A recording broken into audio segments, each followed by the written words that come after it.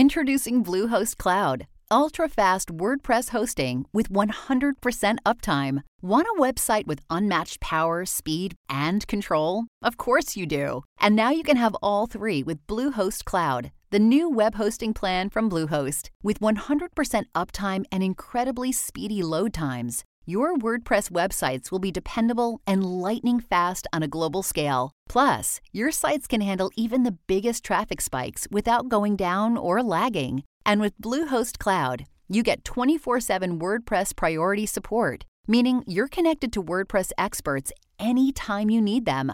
Not to mention, you automatically get daily backups and world-class security. So, what are you waiting for? Get Bluehost Cloud today by visiting Bluehost.com. That's Bluehost.com. Another day is here, and you're ready for it. What to wear? Check. Breakfast, lunch, and dinner? Check. Planning for what's next and how to save for it? That's where Bank of America can help. For your financial to-dos, Bank of America has experts ready to help get you closer to your goals. Get started at one of our local financial centers or 24/7 in our mobile banking app. Find a location near you at bankofamerica.com/talktous. What would you like the power to do? Mobile banking requires downloading the app and is only available for select devices. Message and data rates may apply. Bank of America N.A., member FDIC. Hello and welcome to the Money Nerds podcast, where owning a calculator, budgeting your money, and having a net worth is actually cool. I'm your host, Whitney Hansen, and each week I'll be chatting with inspiring people to learn their secrets to financial success. Now let's dive into the show. Hey, do you need a financial coach? If so, let's work together. As a coach, I help you get structure around your finances, visualize your ideal life, whatever that looks like for you, and more importantly, put together a strategy to help you get there. A lot of people hire me because they want to pay off debt faster and more efficiently and boost up their savings or increase their credit score, and those are all awesome goals. Financial coaching just helps you because I hold you accountable the entire way. Yeah, for better or worse, we're kind of like we're married. So if you want to take the podcast concepts that you're learning here and apply those to your life with my help, then you need to apply for coaching at whitneyhansen.com/customized-coaching.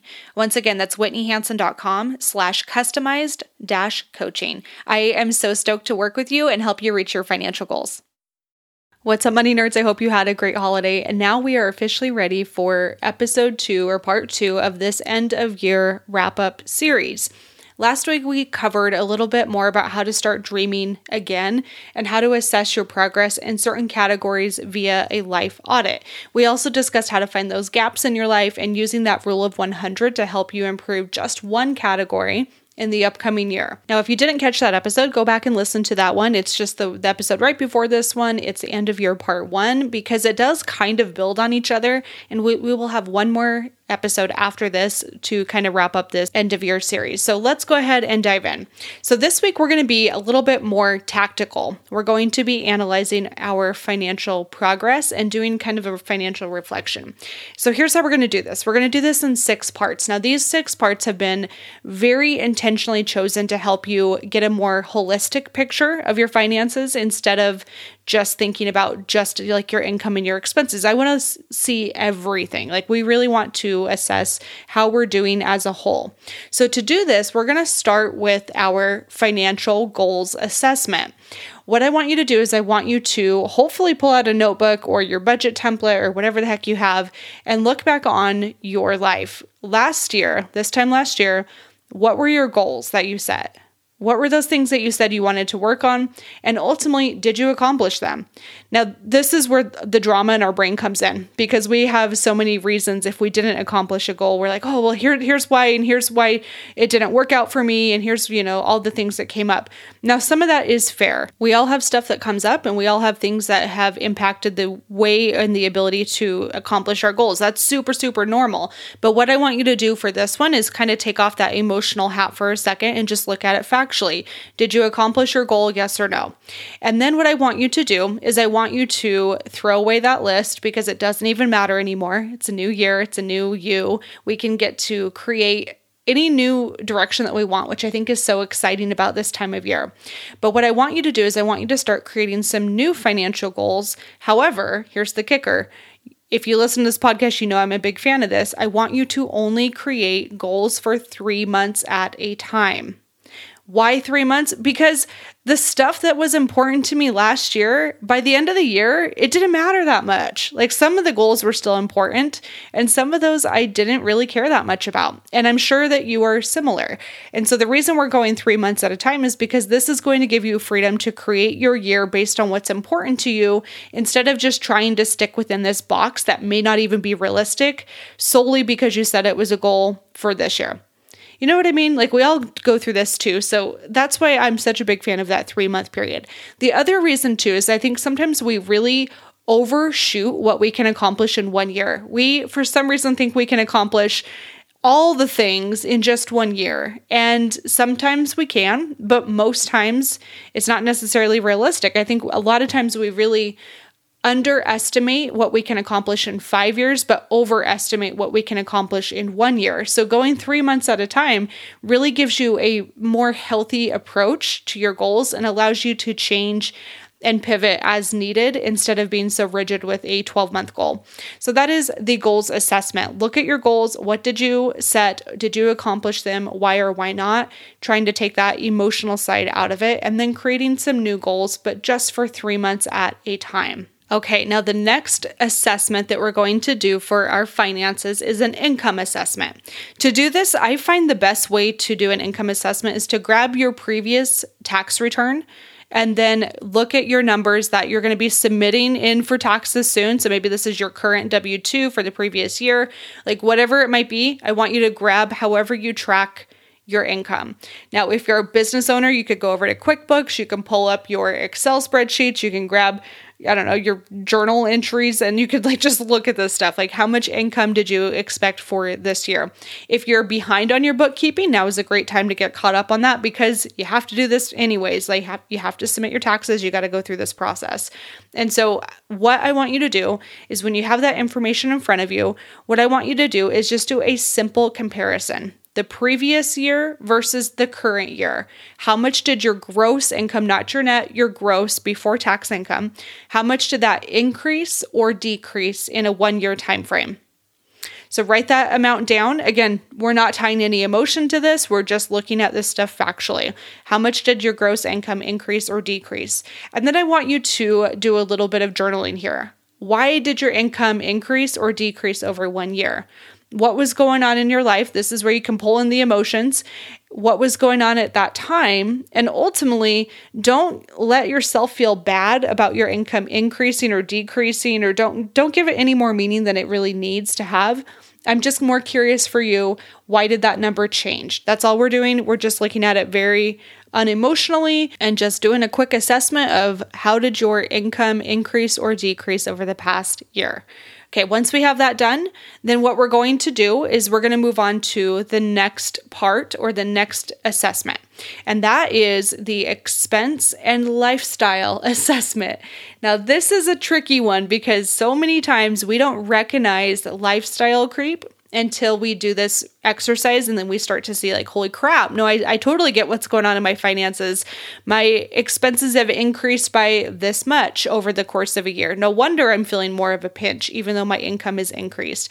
Some of this stuff is super, super normal. But here's where I like to start. I like to start with the big 3 categories. The big 3 categories in personal finance is your food, your transportation, and your housing. Those are the big 3.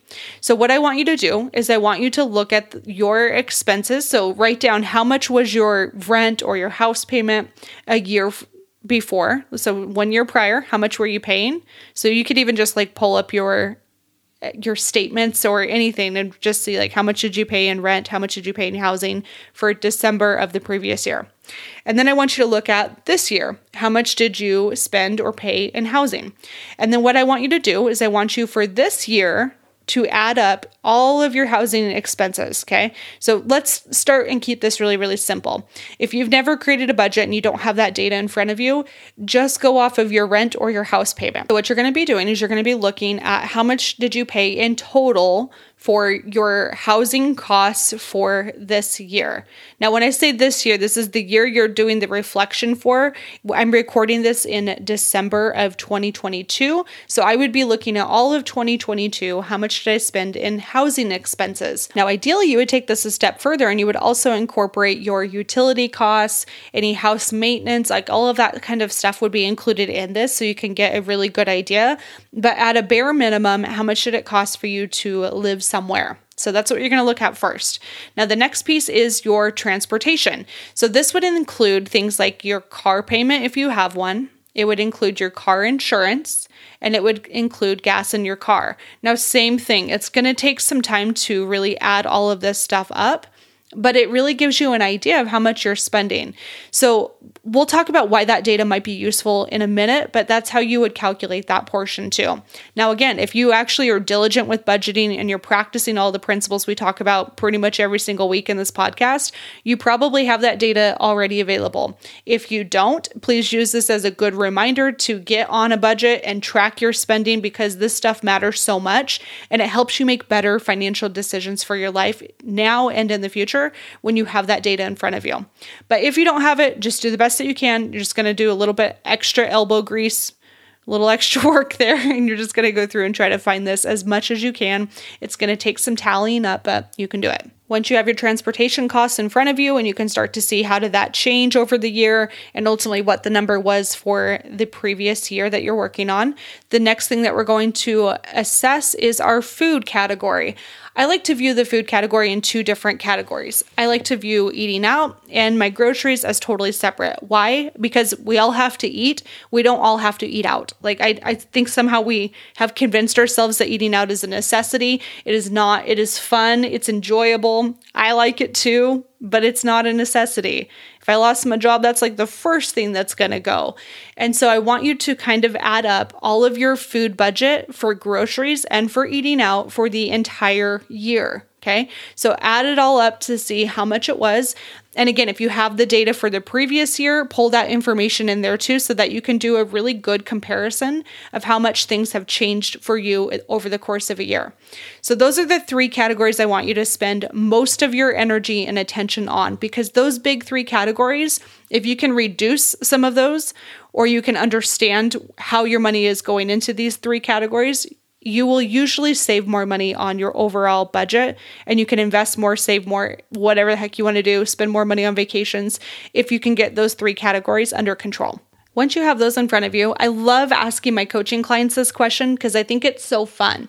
What did you spend money on in the past year that was totally worth it? You dropped some cash there and you were so happy that you did. When you reflect back, you're like, you know what? I don't regret that at all. For me, that's always travel. Anytime I spend money on travel, I never regret it. Unless I'm traveling, no, even then, I never regret my travel.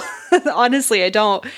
But there are certain categories where I thought I would enjoy spending money on it, and it really didn't bring me much joy actually at all. And so I'm sure that you have some of those too. So what was something that you spent money on in the past year that was totally worth it, and what was not worth spending the money on? Once you have those written down, move on to the next question, which is, what are your top values? Now, when I say values, a lot of times people think that I'm meaning like, oh, my family's my value, my church or my spirituality is my value. But I want you to go a little bit of more of a financial approach to this. So think about the things that you claim are very important to you that would impact your finances. So for me, I'll give you a personal example. My sense of adventure, my value for adventure, certainly impacts my budget, like no doubt, right? Because I'm spending money on travel, I'm spending money on hiking and backpacking, I'm spending a little extra gas money in the summer so I can go hiking. Those things definitely impact my finances. Another one would be my health. This is an interesting one. I'm going to be real open with you. I claimed that health was one of my top values for 2022. That's what I claimed. When I go through these exercises, what I found is that my health, while I said it was a value, was not necessarily a value when I was working on other projects. So when I was building the geodome in the mountains, what I noticed is my health kind of went out the window. it was all about getting the dome up and running. And instead, I was doing more eating out. I was doing not so healthy food. But why that's important is because I claimed that was a value for me, yet my spending was not in line with my values. So therefore, was it really a value? Probably not as much. And that's okay. Like, there's nothing wrong with that. But I think it is important to see that your spending, whether you like it or not, is a direct reflection of what you claim is important to you.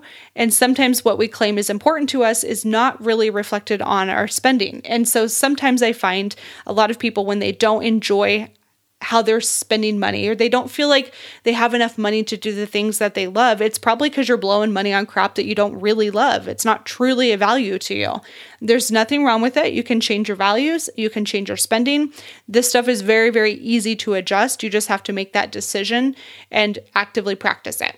Now, when you're doing a lifestyle assessment, this is another important piece that I think has to be considered, or at least documented in some way, because the whole goal of this is we're trying to learn from historical practices and historical data so that we can do better things with our life and we can slightly improve every single year so that we're not just staying stagnant. Or remember from last week's episode, if you're staying stagnant, then you're actually going backwards. You're not growing if you're staying stagnant. And so the reason why we collect all this data and we analyze it is because we want to be the best versions of ourselves. Like, that's no surprise. I think everybody wants to excel in their life in some way. And so the only way we can excel is to make better decisions with the data we have in front of us. So with a lifestyle assessment, what this entails is really looking at your life and saying, what has changed about my life that's different from the previous year? Maybe you started dating and this is a new expense for you, right? Like, dating ain't cheap, man. You got to pay for dates. You got to go out to dinner more. Now, okay, to be fair, do you have to? No. Are you going to? Yes, most likely. And so that has probably impacted your budget. Or maybe you recently got married and what you're finding is you and your partner are spending more time at home and you're doing more cooking and trying to do more like cutesy romantic evenings together to really keep that spark going because you're really prioritizing your newfound marriage. That's awesome. Like, there's nothing wrong with that, but that does affect your lifestyle. Maybe your lifestyle change is different. Maybe you actually started to go back to school and now you're in the midst of school and your income has decreased. So therefore, all of your budget categories have decreased quite a bit. That's a lifestyle assessment. Now, this is very important because what I find is when you do that lifestyle assessment and you look at your holistic life and how that has impacted your finances, you find a lot of patterns.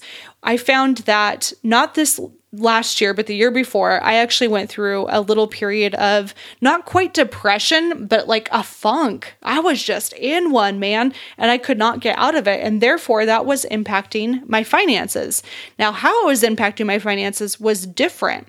It actually was affecting what I did and did not spend money on. What I found is that I was like, oh man, I don't want to eat. I was just like stressed all the time. And so what I found myself doing is I was not spending as much money on groceries and being a little bit more proactive in meal prepping, but I was doing more DoorDash and Uber Eats. And to be fair, when I say this, like my eating out spending is normally less than $100 a month. Like, it's just not a priority for me. I just don't spend that much money on food. But at that time in my life, I was spending like $150 to $200 a month on eating out. So that was something that for me was a cue that there was something deeper going on. And the only way I really knew that is for me, like, yeah, you feel different, but when you see the numbers, it starts to really force you to look at that and say, oh my God, here's what's actually going on. This is why I'm doing what I'm doing. I need to look into this a little bit further. Maybe I should go to counseling. Maybe I should, take more walks throughout the day. Maybe I should just really buckle down and start prioritizing my health. Whatever your situation is, when you see that number, it can be almost a little scorecard that tells you, yo, something is going on in your life. Pay attention here. I don't know. Maybe that's just me, but that's what I personally find for myself and for a lot of my coaching clients is that most of the time, our emotions are directly reflected in our spending. And so having that documented is really important. Now, the next assessment that we are going to go through is your net worth assessment. So what this is going to entail is your overall net worth. If you've never calculated this before, it's actually quite easy. You're going to write down all of your assets, which is basically things you own, And then you're going to write down all of your liabilities, which is things you owe. So what you own minus what you owe tells you what your net worth is. So let's put some like actual numbers to this, or not numbers, but categories. You'll have things like cash in the bank. You'll have things like your savings account, your emergency fund. Maybe it's your travel savings account, the Kelley Blue Book on your car, your house value. What is your house actually worth? What is your grandma's antiques that she gifted you? What is that worth? All of those types of things are going to be included. You're also going to include your 401k, your IRAs, any of your investments. If you have any crypto investments, you'll include that. Your rental property. All of those numbers are going to be included in your assets or what you own. Then on the flip side, all of your what you owe is going to be stuff that is primarily debt. It's your credit card, if you have a balance on that. It's your house loan balance. It's your car loan balance. It's that loan that your dad gave you to help you buy your first house. Like all of that stuff, IRS debt, student loans, any of that type of debt is going to be included under the liabilities. And when you subtract the two numbers from each other, what you find is you're either doing okay, maybe your net worth is good, it's positive, it's growing, you're content with it, or sometimes you're at a negative net worth. That is very common for most people that don't have a lot of assets yet and are just getting out of college sometimes, or had some crap things happen in their life and they took out a lot of debt, or you have a lot of credit card debt. This is normal. So for a lot of people, getting to a net worth of just zero is a huge feat. So I don't want you to ever kick yourself or feel bad if that's your situation. It's just something to know. Again, just write it down, document it, and then you're going to update this every 6 to 12 months, ideally every 6. And that's going to give you an idea of what your net worth is. So that's the first part of your net worth assessment. Now, the next part of that I want you to dig into a little bit deeper is your debt pay down. How much did your debt increase or decrease over the past year? So same type of thing. If you're not really sure, you can log into something like Credit Karma and you can look at your balances for a year ago. If that's a little bit like you don't have that, you don't want to use that, you could just log into each of the individual accounts and see what were the balances as of December of the previous year. Then compare those to December of this year. And ask yourself, how much did it increase or decrease? By what percentage? By what dollar amount? Write both of those things down. And then lastly, the number that I like to include under my net worth assessment, in this category as a whole, I like to look at my savings rate. So my savings rate is, in a very simplified form, the percentage of money that you save every single month. So let's say you automatically put aside 20% of your income into your retirement accounts, and you would include your 401k contributions in this as well. So how much money are you putting aside into your future? Your investments, essentially, savings and investments. That simple percentage rate will tell you a lot about your finances. That kind of tells you almost an indication of the health of your overall finances. If you're finding that your savings rate is only, let's say 3%, and you're just getting started, your goal is to actively increase that amount so that you're saving more and more of your income.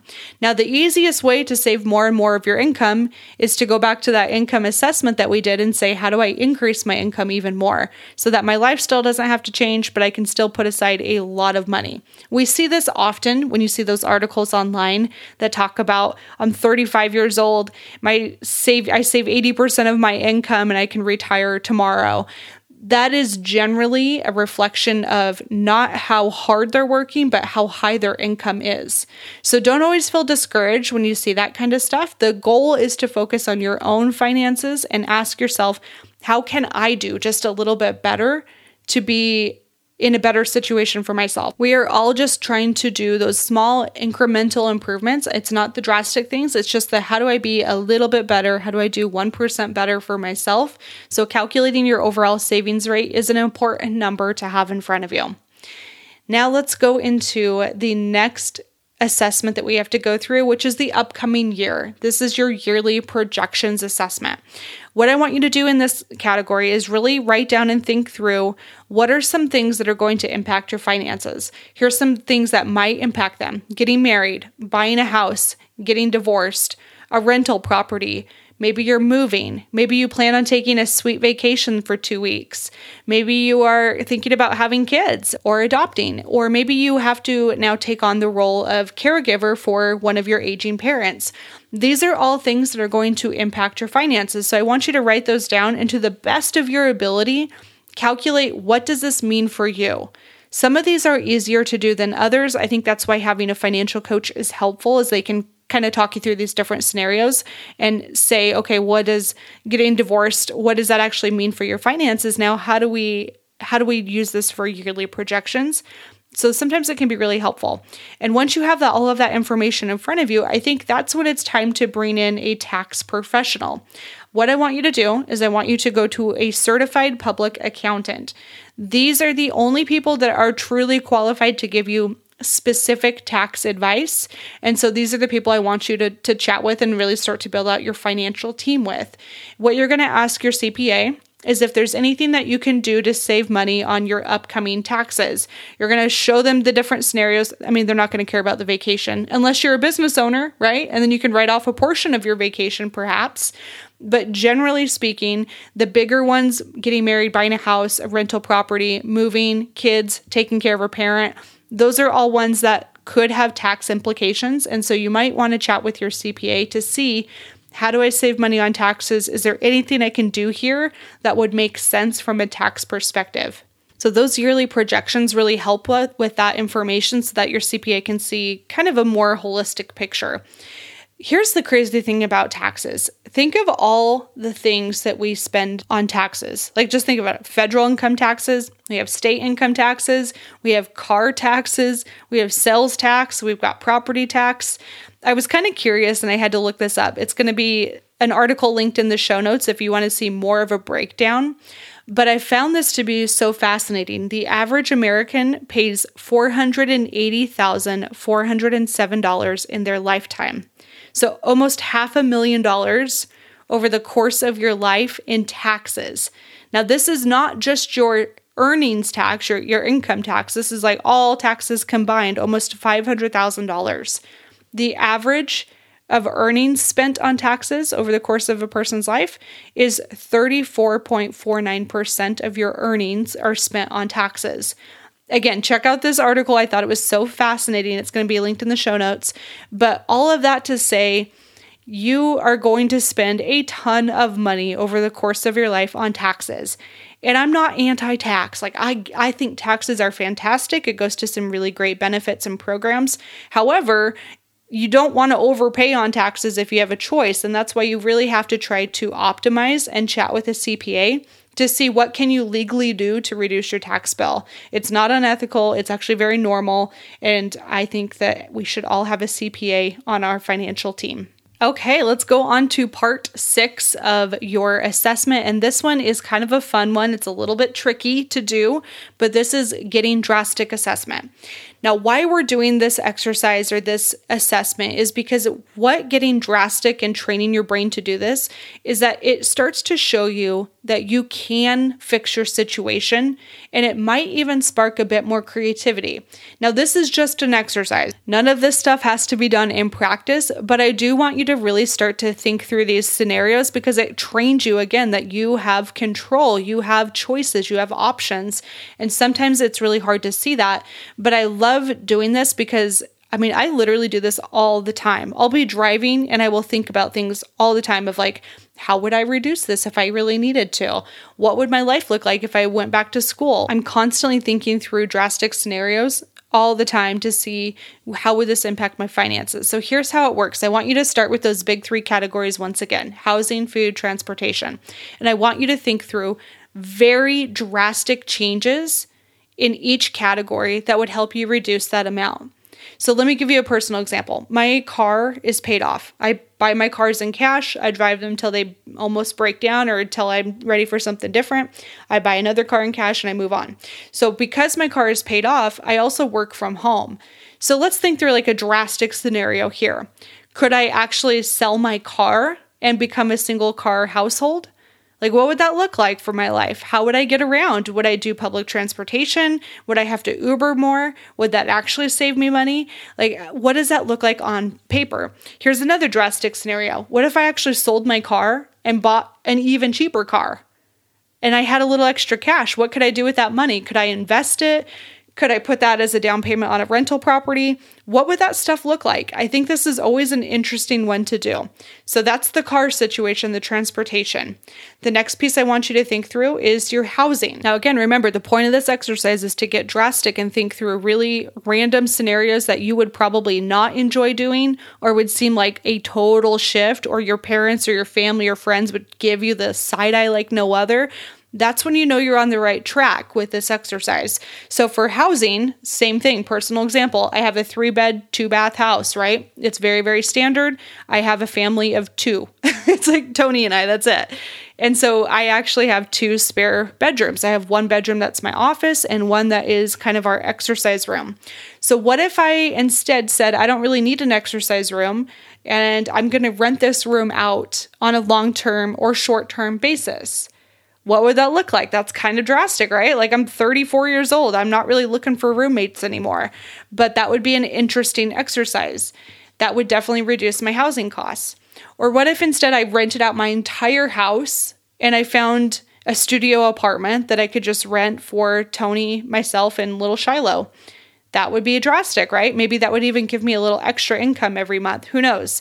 What if I built an accessory dwelling unit, or like a little studio, or mother-in-law cottage is another name, in my backyard and rented that out? Also kind of drastic. I don't want to share my backyard. I don't want people coming and going every day. But the point of this is not to diminish what's possible. It's to see that there are options. Just because I don't want to exert that option doesn't mean I have to do that. But at the end of the day, it's an option that I get to have. Here's another drastic example to think through. If you've never had a credit card, or credit card debt is like not an issue for you, or you just don't even use credit cards, skip over this one. But what I do know is a lot of people do use credit cards, even if they're doing it in a healthy way. Sometimes it can be borderline unhealthy in the way we use them. So what if you never used a credit card for an entire year? What would your life look like? How would you approach your day-to-day spending? These are all things to think through of how you could get drastic in your own life. What if you were drastically trying to pay down your debt? How would you do it? Would you get a second job and work like 70, 80 hours a week? How would you go through this process to pay down debt as quickly as possible? Could you call your parents and ask to move in? I would never do that. Again, drastic. I would personally never do this, but that's the point. It's to show you that you do have options available. So how would you pay off your debt as quickly as possible? The next scenario I want you to think through with getting drastic is with your income. I want you to think through 2 specific scenarios. What would you do if you needed to increase your income by 50% in the next year? How could you do that? What are some options that you could pursue? Now, on the flip side, what would happen if your income got cut by 50% and for some weird reason you couldn't live off of your savings and you were not able to increase your income? How would you survive? What expenses would you cut? How would you make it work? Why are we doing this drastic exercise? Because when you go through it, it shows you that you have so many options available to you if you're willing to see it. The only reason that I bring this up is because sometimes we get in a really rough financial spot, and it's sometimes hard to see that we have options. What if going down to a single car household actually meant you weren't going to be stressed about paying that bill every single month? Or what if by renting out that spare room, it actually meant you could keep your house and you wouldn't be going into foreclosure? Sometimes I think we have to think really drastically to show ourselves that we can have a different life. It just may not be worth it to us. For me personally, I probably will not rent out my spare bedroom. I really like my privacy and I really like my space.